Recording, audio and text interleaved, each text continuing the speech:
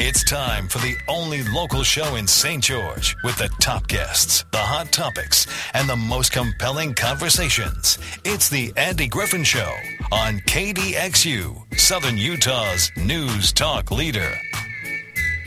Well, something bad is happening when you have a radio talk show and the phone lines don't work. So, if you can go ask Jeff, our engineer, to see if he can reset the phone lines again, I'd appreciate that. Yeah, calling talk show and no phone line, that doesn't work very well. So hopefully we can get that resolved. Kevin Lewis is scheduled to be on the program right now.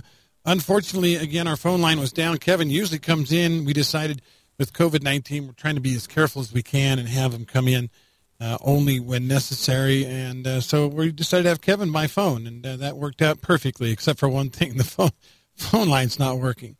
So what we'll do, we'll get to that as soon as we can. As our engineer works on the phone line, see if we can get that figured out. In the meantime, I've got a couple of things that I can spend a few minutes on, and let's start out with something called emotional rights. And again, hopefully we get the phone lines working again, because I want to get your take on this as well. We talked a lot yesterday about masking, and I touched on it shortly, or briefly rather. Antisocial masking disorder. It's a new thing. I don't like that they put a label on it, or ASM, or whatever, AMD, whatever you want to call it. But I do like the idea that at least the medical professionals are starting to understand, and I hope Dr. Fauci takes this to heart. I know Dr. Blodgett understands this, but there are a lot of people who don't feel like this is a real thing. But when you put that mask on, things change. It's kind of like crowd speak. Studies have shown over and over again that you'll do something if you're in a crowd and the crowd is doing it that you would never in the world do if you were on your own. The little crowd mentality. Well, I truly believe there's a mask mentality.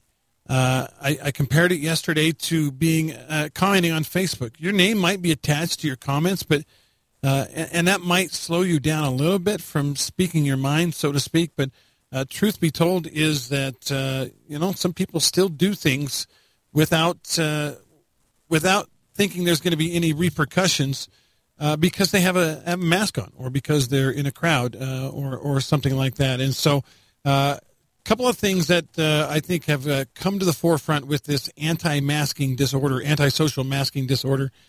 First of all, you feel like your emotional rights have been violated. Physical rights and emotional rights have been violated. You're not allowed to, or you can do it. You can express yourself emotionally, but the truth of the matter is, nobody is going to get that for the most part, unless you use your voice. And even then, sometimes the emotion isn't really there. It doesn't quite get it done. So, again, emotional or physical rights being violated. In irritability and aggression, this is one that really comes to the forefront when it comes to comments online. And I'm not just talking about Facebook. I'm talking about, say you read a story on one of your favorite websites, whether it's foxnews.com or desnews.com or one of the blog posts that's out there for conservatives. You invariably have a troll that's going to be that his whole purpose in life is to sit there and make comments that will irritate you, that will make you be more aggressive, that will make you step out of your personality or your mindset and just get angry. And it's happened to me. One of the things I used to say, I used to play basketball all the time. I usually played 2 or 3 times a week growing up until my motorcycle accident and subsequent injuries involved with that. I played basketball all the time. And I was a true believer in the idea, and some people disagreed with me, but I was a true believer in the idea that your true personality comes out on a basketball court. When you're playing pickup ball with the guys, you find out the guys that are selfish. You find out the guys that are kind of rude or mean. You find out the guys that are passive. You find out the guys that are ultra confident and the guys that aren't so confident. It comes out big time, in my mind, on the basketball court. And that's kind of what we're getting now with people when they wear masks. And you say, well, that's a good thing. Their true personalities are coming out. No, there's a thing called politeness, acceptance of others. And so, and by the way, Marty, I already tried resetting that. You can keep trying it, but no luck with the engineer right now. He's in Texas? Oh, you texted. Okay. Sorry, headset on, can't hear. Anyway, all right, let's get back to the antisocial masking disorder. One of the things that has cropped up with people wearing masks all the time is a lack of remorse, lack of conscience, if you will. If you do something and you can get away with doing it and you don't have to feel bad about it, you're more likely to do it. I see it. I mean, you can see it in the grocery store. People are a little bit more terse, a little bit more rude. They don't mind stepping in front of you. And it's like, well, they don't know who I am anyway. I'm wearing a mask. Consistent irresponsibility. That has been found over and over again. People being irresponsible because they kind of figure, it ties back to the lack of remorse. I think of the example of the shopping cart. I read a thing once, maybe you've seen this online, a little bit of a meme. It talks about the fact that you find out the true character of a person on whether or not they'll return a shopping cart to the cart bin or to the little gate things they have in the parking lot. If you're the kind of person that gets your groceries, empties the cart, and then just sits it next to the car and drives away, that says a lot about you. I really do. I really believe that it does say a lot about you. I'm not trying to be mean or rude. I'm just saying that you find out a lot about a person from the shopping cart. And then the last one in this list is recklessness. Wearing a mask tends to make people a little less careful when it comes to things like just dealing with other people and dealing with life and things. And so, Allie, if you want to go grab a mic, sure, go ahead. We'll have Allie come in here and talk a little bit about masks and the antisocial masking disorder. Still not getting the phone line. All right. Well, they're working on the phone lines right now, and hopefully we can get those working before too long. We'd love to hear from our listeners. We had, again, a couple of guests scheduled by phone today. At least one of those is not going to be able to be on. Kevin Lewis was going to be with us the first 15 or 20 minutes of the show. Unless we get our phone lines to come back around here shortly, we're probably not going to get them. Let's bring Allie in, though. Allie Hamlin, our news director. Allie, how you doing today? Hey, I'm doing good. Thanks for coming in and hanging out with me a little bit. Well, I say coming in, you're in the other room still, technically. But I was talking a little bit about antisocial masking disorder. Now, things are a little bit different for you. I don't know that people know this or not. I don't know that we've said it out loud on the air, but you already had COVID-19. Yes, you had it back in May. Mm-hmm. So you are one of those that it's weird.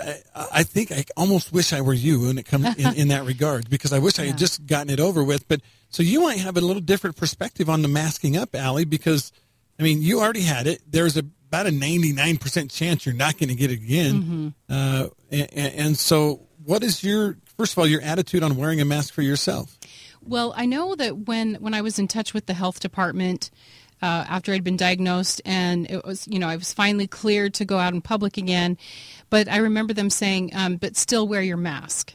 And I thought, that is so weird, because I've already had it. I'm not gonna spread it. And so I don't know. I mean, I kind of feel like almost like they wanted me to wear it just for the look of it. You know what I mean? Like, because, I'm out in public, I should wear a mask. Isn't that part of it anyway? I mean, I don't know that masks are technically as effective as everyone thinks they are, but the fact that you see everyone else wearing one might give you a little bit of peace of mind. I don't know. Yeah, I mean, you do look around. Like, I went shopping. I was at Costco yesterday, and everybody was wearing a mask, and I don't know. I have really mixed feelings. I have to be honest with you on that, because it is kind of nice in a way to see everybody coming together and just, wearing their masks and saying, hey, I'm going to do my part. And in some ways that's comforting. In another way, it's like, are we really supposed to, do we really need to be wearing masks all the time? Maybe you should have a sticker that says, I've already had it. Yeah. Or something. I've thought of that too. like I voted, only I already had it. I've already had COVID. Yeah. And so I don't know, but the whole fact that they asked me to wear one still, I just, and then I had a nurse even say, well, you could get it again. It's like a cold. And I don't think she really knew what she was talking about, because I think it is fairly rare. I mean, how many people have had it again, Yeah, So, I think we found maybe 3 cases in the U.S. that had it twice. yeah. And they managed to do a story about it on the national news, but I think it's a pretty rare thing.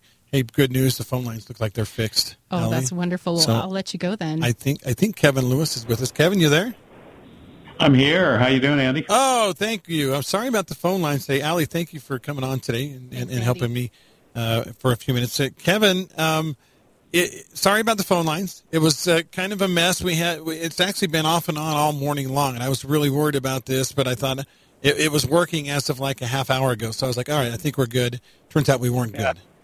Yeah, that's a good metaphor for life right now. Off and on, all along, right? 2020 especially. Oh, dear. I was looking at your website. It was kind of fun. I was going through the FAQs, the frequently asked questions that you guys have at the Zion Greater Zion Tourism Office. Some of them are okay, that makes a lot of sense. Some of them are like, yeah, that's kind of funny. Like, what's the nightlife like in St. George? Where can I buy alcohol? But those are real questions, I guess, you have to deal with when people come in from out of state. Seriously, yeah. People want to know what they can do, what's available, where they can go, and that's one of the questions that we get asked quite a bit. When we've and we talked about this last time you were on with me, but we've seen that obviously tourism from out of the country, out of the state, even at least from out of the region, I should say, is way down. But it seems like the regional tourists are way up. Is that accurate? Yeah. So we had a significant downturn right at the start. The first 2 months of this pandemic, April and May, were just disaster. Everything shut down, and including the national park and everything else. And then we pivoted then and tried to react and figure out where there might be some opportunity. And I think some of our reaching out, we just started reaching out regionally, and people who were 3, 4, 5, 6 hours away from here that were in different stages of lockdown or shutdown or whatever were looking for places where they could get a breath of fresh air and get out. And so that was sort of our message. We came up with a campaign called Find Your Space, and just utilized that messaging, giving people just the opportunity to come here if they felt comfortable, if they were healthy and felt like they could get out and recreate a little bit. And that seemed to work quite well for us. Over the summer months, we had really our tourism traffic was on par with 2019 numbers. Wow. Yeah, which is crazy when you figure you lost all of your convention business and all of your international business. Those are 2 major components, and a whole bunch of big major sporting events went away. Right. We did have some interesting things, Andy, that made some impact there, though. There were surrounding states that were on lockdown, and there were a lot of sports teams that were looking for places to play. They had tournaments lined up in other areas and whatever. And so, through some conversations and some great help from our city facilities, they're the ones who have all the fields and all of that. And in conversations with the event organizers, we were able to suggest that they might be able to do something here as long as they, lived to the protocols that our state was requiring. And they did. They came, and then what we found from those groups is they were thrilled with what they found here, and many of them have booked return tournaments. Some of them in short a short time frame. They came in August, and they booked back again in October, and then they're booking back again in January or whatever. They like what they found here. So that in a kind of unique way, this pandemic may have opened the door to some other opportunities in the future. We had I'm rambling a lot, Randy, so jump in here. Oh, that's okay. It's fascinating. Yeah, I mean, it really is. It's really fascinating what happened to us. So here's an interesting bit of data. So in the month of August, we recorded the highest ever collection of transient room tax, which is really? the tax that people pay when they stay in a hotel. Yeah. So visitors coming to town, we had more transient room tax collections in August than we have ever had historically. Wow. Ever. September and October, I don't have those numbers yet. It takes a little while for that to process, but the preliminary numbers show that September and October could be bigger than August was. They're probably at least as big and maybe bigger. So to do that in the middle of a global pandemic is really that's not happening in very many places. We've really been blessed that way to be able to kind of rebound and get back a little bit. We haven't made up the ground that we lost from April and May yet, but we've made a nice little dent into it. The downside, this goes back to the phone analogy, and that they're on again, off again. With the latest restrictions that have come out and the closures of, city ball fields and things like that, we've had cancellations from mid-November through December that are really going to have a toll again. We lost 8 big sporting events. Wow. Over the course of the 2 or 3 weeks in November. We lost about 16 conventions from November through December. And so now we're back on the other side of that pendulum again, where it's like, whoa, are we going to be okay for the next few months, or where are we at? Crazy place to be. Let me ask you this, Kevin. I had a caller call earlier this week, and they said, well, the reason that the numbers are higher now in St. George than they ever have been in the 5 counties is that where all these tourists are bringing COVID-19 here. Do you feel like that's happened at all? So what I hear from the medical community is that the transmission is not from the big events. Where the transmission has been traced back to is the smaller family gatherings and the get-togethers, and so I'm not going to suggest haven't had some impact on it, because what they do is they bring people in for with their family and friends for dinner, right, or something like that. Right. So there's probably some level of that, but the event itself is not what's causing it. It's the relaxing of the protocols when you get back together with your friends and family. Well, and there's a lot of the I'm going to stay at Uncle Jim's house. We're here for the tournament. Let's stay at Uncle Jim's house or cousin Susan's house, and that of course would increase the odds of that kind of thing as well. Yeah, exactly. So it's certainly got a multifaceted dynamic to the whole thing. We're just not in a good position right now, unfortunately. So you talked about the cancellations in the next month and a half or so. Do you feel like that it's going to be a major impact? I mean, you were able to rebound like you were talking about. August had the biggest month ever. Do you feel like there's going to be a rebound, or is it all just come down to the numbers and the mandates? Yeah, it's. I think we're going to see in our county. There's 2 sides of the county. The national park side is going to do okay. Their numbers will continue to be approximately where they have been, I think, which is on par with years, in the past. As long as the park stays open, the park's been getting record numbers. The business there has been really good.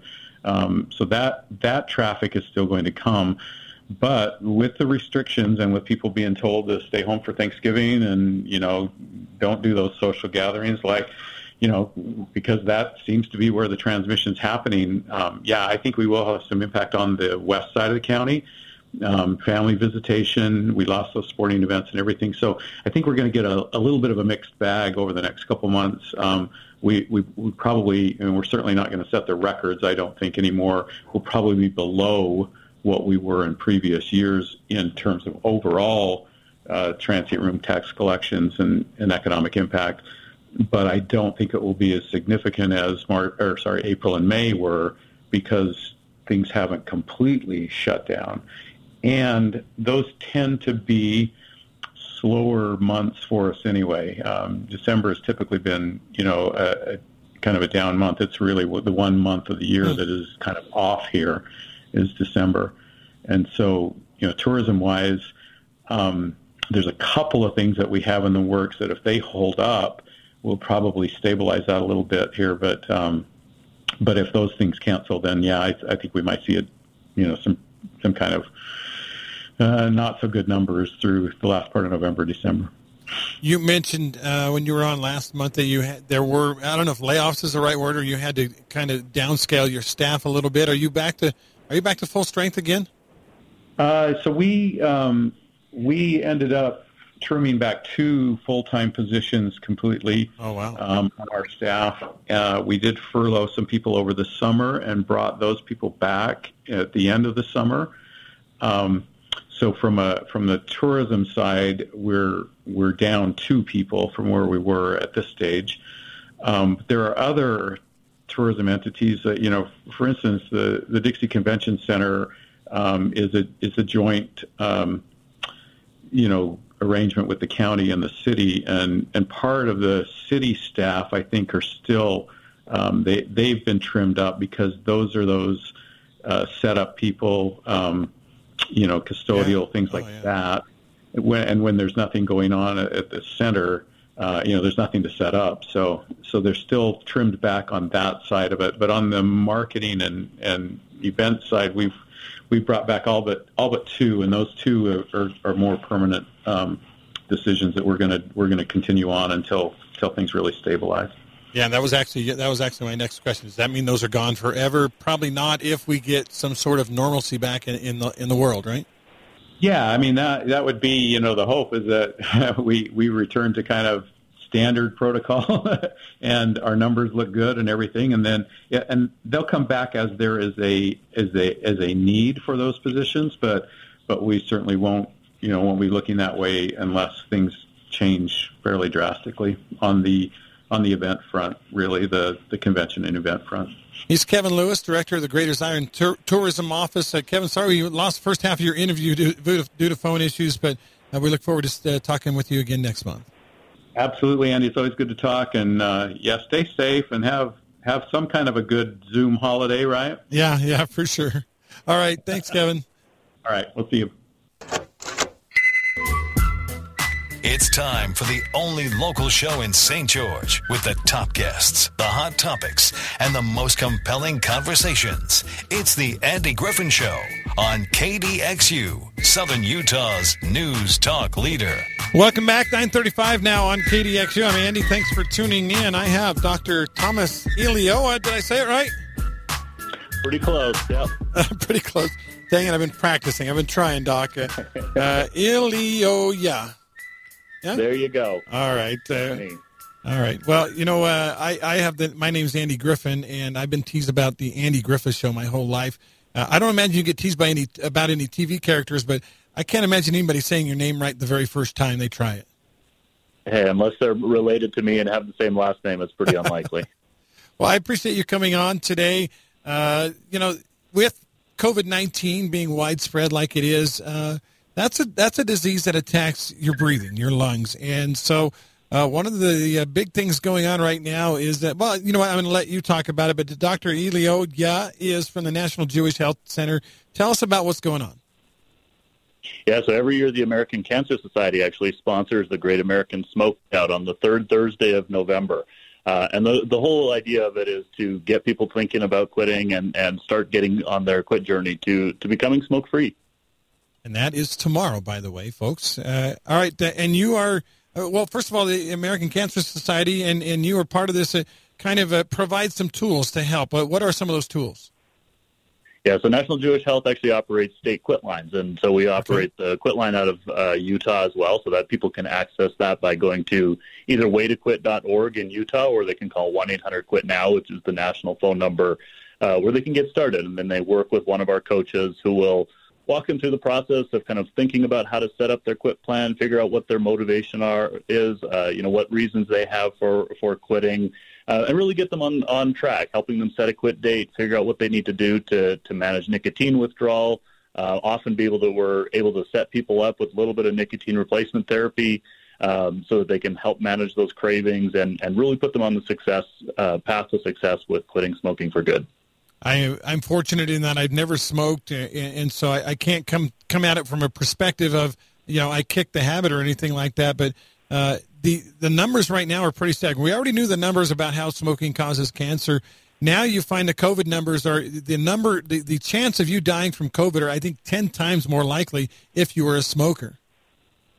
Well, we know that smoking attacks the lungs in some pretty significant ways and makes respiratory infections much worse. And so, if you have something that that is making your ability to fight an infection and making your lungs more vulnerable to infection to something like COVID-19, the chances of you getting it, maybe it depends on whether or not you're being exposed to it, of course, but the likelihood of having a more case or a more severe case of coronavirus infection are higher if you're a smoker, and the chances of a poor outcome, so becoming severely sick or even dying, are higher for people who use tobacco or smoke tobacco in particular. So we really encourage people to take this as an opportunity to get started on their quit journey. It takes a couple of times. It can take 3, 4, 5, even 7, 10 times. But each time is a chance to learn more about what it takes to really quit. And we know that the quit line can help. For people who try to quit on their own, fewer than about 10% will actually successfully quit. When somebody calls the quit line and gets started with our coaches and stays connected and uses nicotine replacement therapy, as many as 40% of them will quit for good. Boy, it jumped from 10% to 40. That's a pretty big deal. Will you talk about the quit lines a little bit? We did a segment earlier today on a suicide hotline, obviously a very key number. And I'm curious, how many people reach out in a quit line like you have? And is it something that, if I'm having a problem that I'm readily, I want to do this, or is it something that you really have a hard time getting people to participate in? So every year, hundreds of thousands of people use the quit line across the country. So they're available in every state. They're always free. So there's you never have to pay for the services you receive. They're all paid for through public health dollars. So the state covers the cost for you, including that covers all of the coaching costs, as well as whatever nicotine replacement therapy or other medications you might be eligible for through the quit line. So we really encourage people to reach out and call that number. Get started. They're able to, our coaches will walk them through the process of what it takes to really get started on their quit journey. If you're thinking about New Year's as the day that you want to be quit, now's a great time to start. Get started on that process now, so that by come New Year's Day, you're completely smoke free. Yeah, that's one of those New Year's resolutions. I think mine was to quit Twinkies. That didn't work out so well for me, but I did quit soda pop, so I'm at least one step forward. Again, we're talking with Dr. Ylioja from the National Jewish Health Center. Tom, I guess I'll call you. Are you okay to call you Tom or Thomas? Absolutely. Yeah, not a problem. I appreciate that. Dr. Ylioja Tom is a PhD. I noticed on your bio it said you serve as a tobacco cessation expert. Can you explain what that means? So tobacco cessation is the fancy way of saying quitting smoking or quitting chew or any other tobacco product. Okay. And I've been doing this for a while. I started out as having to quit myself when I was one of those teen smokers. And once I started, getting on my journey to becoming a healthier person, I realized smoking wasn't something that was going to stick with me long term. And so I used medications. I had back then I was doing my degree in social work. And so one of my roommates was also a social worker, was my counselor. He was my coach in helping me get started on quitting. And since then, I realized how difficult it is to really get through nicotine addiction. It really gets in. People who smoke can smoke 10, 20 cigarettes a day, and each one of those can be 15, 20 puffs. So that's a lot of hand-to-mouth motions that people make, and so that's a hard habit to break, especially when you've been doing it for 10, 15, 20, even 30 years. But the good news is that when people quit, they can reverse some of the damage that they're doing to their heart and even to their lungs. They can reduce their risk of cancer, all kinds of things, all kinds of really good health benefits by quitting. So it's not just quitting soda pop and Twinkies. There's lots of different ways that you can go about improving your health. Yeah, good point there. Can we dig a little deeper on the addiction? Is cigarette smoking, is it the endorphin? Is it the good feeling you get? Is there a buzz involved? Is it just the habit, like you mentioned, the hand-to-mouth habit that you get into, 15, 20 puffs a cigarette, and if you smoke a couple of packs a day, that's a lot of hand-to-mouth motions. What is the biggest maybe thing that people are addicted to? Yeah, there's definitely dependence is on tobacco is twofold. There's the behavior of it, so that habit of the hand-to-mouth thing and having it after every meal or first thing in the morning. And then there's the physiological side, or what's happening in the body and how it responds to nicotine.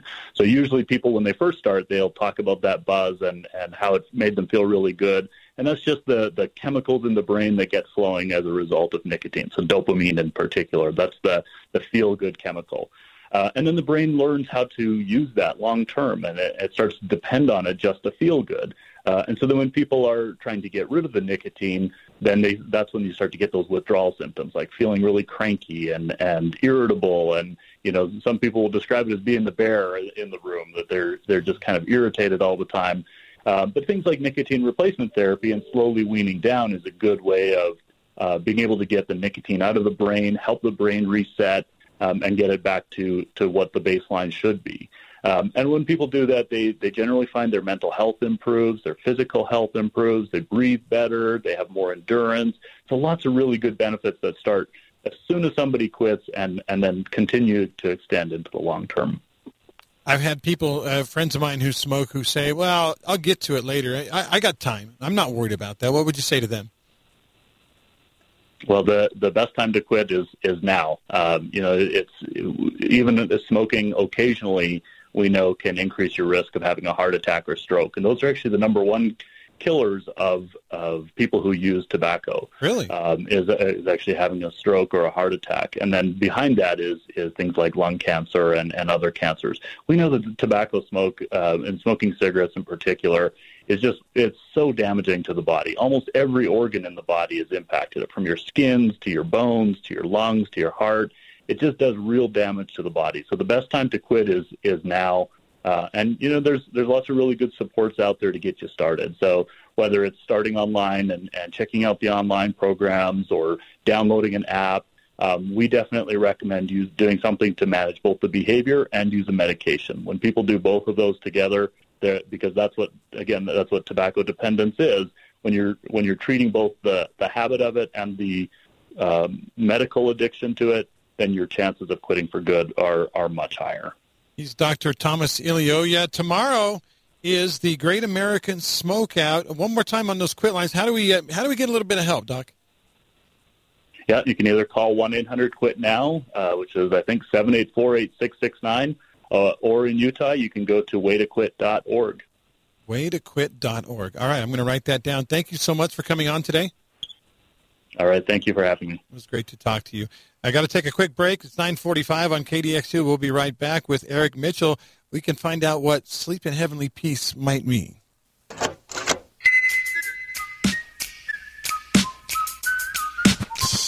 Good morning to you. Thanks for tuning in today. Had some phone issues at the start of the show. Those are all resolved, but we have guests as well on the show. Erik Mitchell is with us right now. Erik, how's it going? Good. Good morning, Andy. Thank you for coming on today. Been an interesting show. We went from broken phones to tourism to the Great American Smokeout tomorrow. Now we want to talk about, poverty is kind of a bad word for it, but Erik is with Sleep in Heavenly Peace. You want to explain what that is, Erik? You bet. And thank you again for having me on again, Andy. My pleasure. So Sleep in Heavenly Peace, we're an organization that we are getting kids off the floor. There's many kids sleeping on the floor in our community. And let me stop you real quick. That is actually really hard to believe. You think St. George, you think, we have pretty good prosperity here in this town, and everybody's got a place to sleep, right? But that's not the truth. It's not the truth. We've already delivered.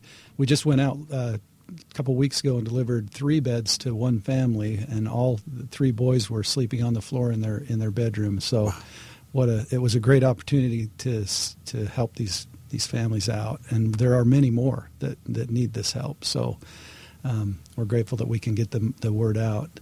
One thing I would say is, if you know of anybody that is having problems sleep and don't have beds, feel free to get on our website at shpbeds.org, where you can request for another person, or you can request one for your own family if need be. Can you run us through the process now, Erik, of what happens? You get say somebody called here after we get off the air. Somebody called you or filled out a form and said, "Hey, I know this family, the one kid has to sleep on carpet remnants on the floor. What then is the process for you? So the request will come in to us via our website. I'll get an email that will tell me that there's a request out. We'll get on there and review the request. We'll call you up and talk about the situation and get your information. There are some forms that have to be filled out, indemnification forms and whatnot, but we'll get all that taken care of, and then we'll schedule a time to bring a bed over to your home or multiple beds. And you said bring a bed. Do you guys make the beds then? Well, so we that's a good point you bring up. We rely on volunteers. This is completely a volunteer organization. My wife and I are both volunteering.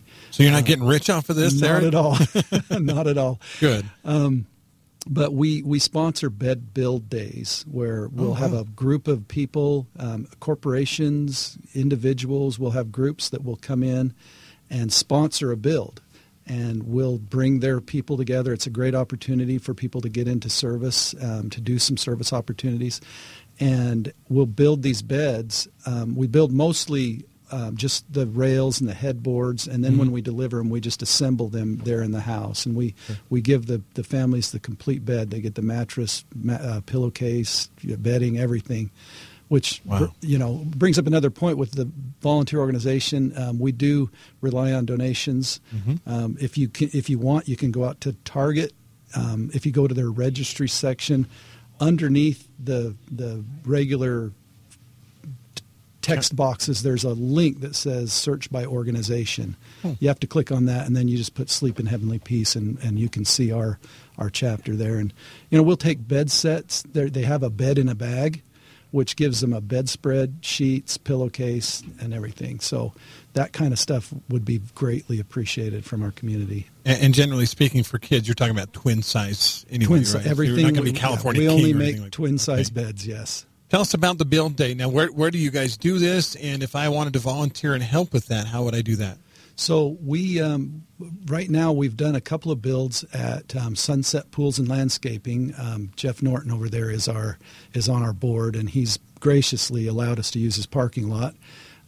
If organizations or families want to do it, they can pick a location. I have all the tools. I have everything I can put in a trailer and bring to your home or to your business, and we can set up and have a build right there.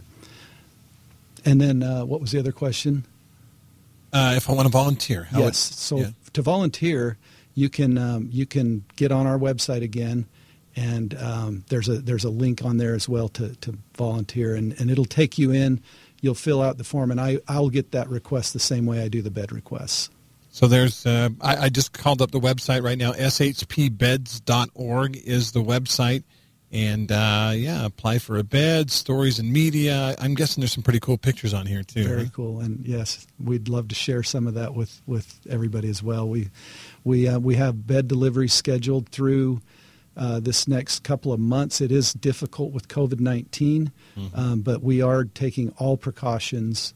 We do want to get these kids off the floors. Yeah. And so we're going to try our best to get those deliveries made. But once this COVID thing is mellowed out a little bit, I'm sure we'll be able to clear that backlog, and we'll have a need for many more beds. So, can you tell me, Erik, how did you get into this whole thing? I mean, what I'm guessing this has nothing to do with your professional life and what you did as a career. Yeah, no, absolutely. I just had a hankering to do something worthwhile, and I happened onto a Mike Rowe Returning the Favor program on Facebook, where he did a spotlight on this organization. They've been around since like 2012, and it just touched my heart to see what they're doing there. And as I was wanting to make a difference, I gave them a call and asked if I could help. And they said, actually, we don't have a chapter in St. George, and if you'd like to start one. I'm like, okay, that's a little more than I was expecting. But I wanted sure. to help, not be in charge. Yeah, but it's been a blessing. It's been really fun. We've been able to change some lives.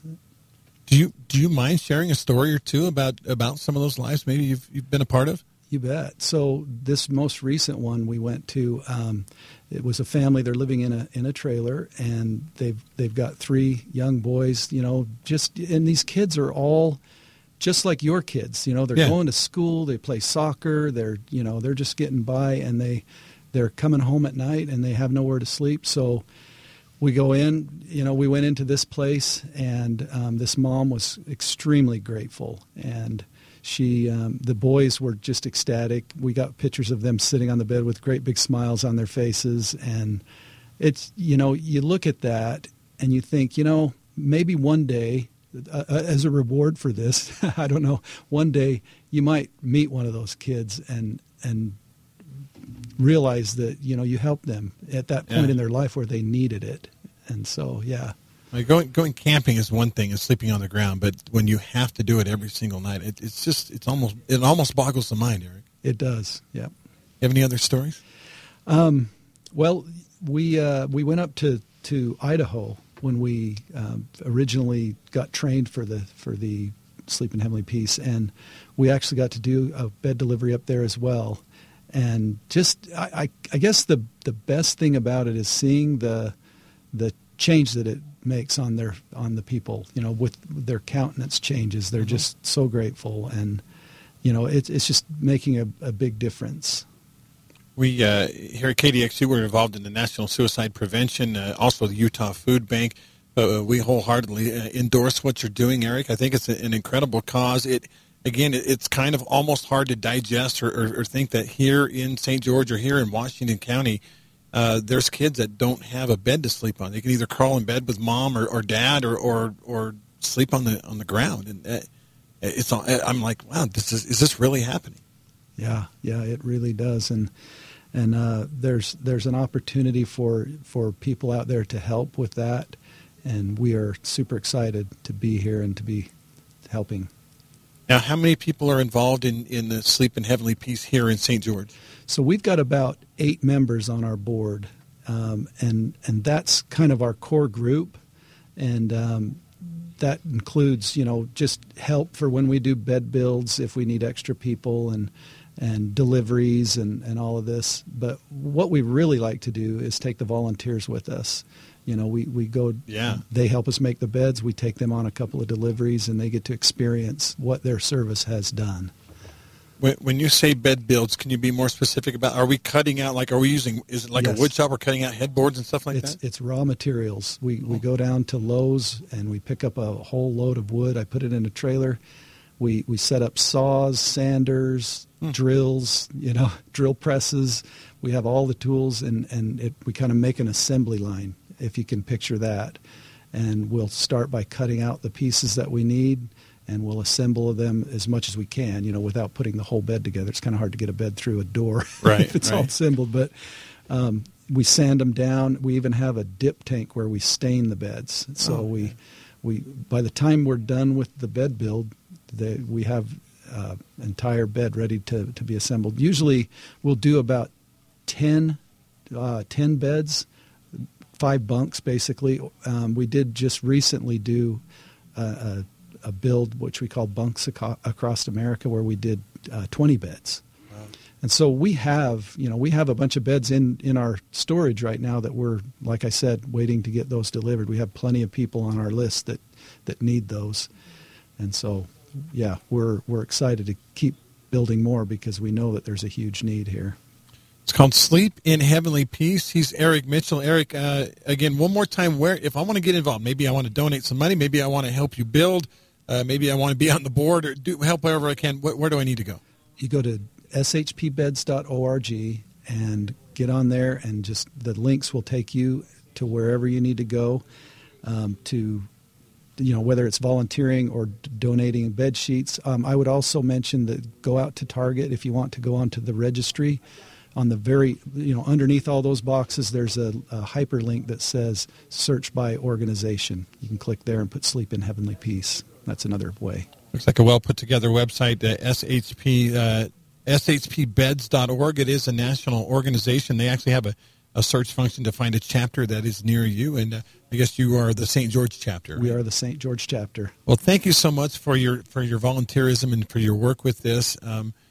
I hate to say it, but I think we sometimes need to peek under the cover and look at the dark side sometimes of our community and make sure that people are taken care of, whether it's giving them some food or dealing with some mental issues involved with them, or as something as simple as making sure a kid, a 10-year-old kid or a 6-year-old kid or whatever, has a bed to sleep on. It makes a big difference for their whole day. You know, if a kid gets a good night's rest, Yeah. they do better in school. They do better, you know, in their relationships. So, Erik, thanks again for coming on. you're welcome. Thank you, Great Andy. to talk to you today. He is Erik Mitchell from Sleep in Heavenly Peace. It's shpbeds.org. It is a national organization, but you can get right in there and find your local chapter, find a place to donate or get involved in Sleep in Heavenly Peace. Make sure those kids have somewhere to sleep so they can have a good day. This has been the Andy Griffin Show. Thanks for tuning in today. Tomorrow is Mayor Thursday with Mayor John Pike joining me on the air. We'll talk to you then.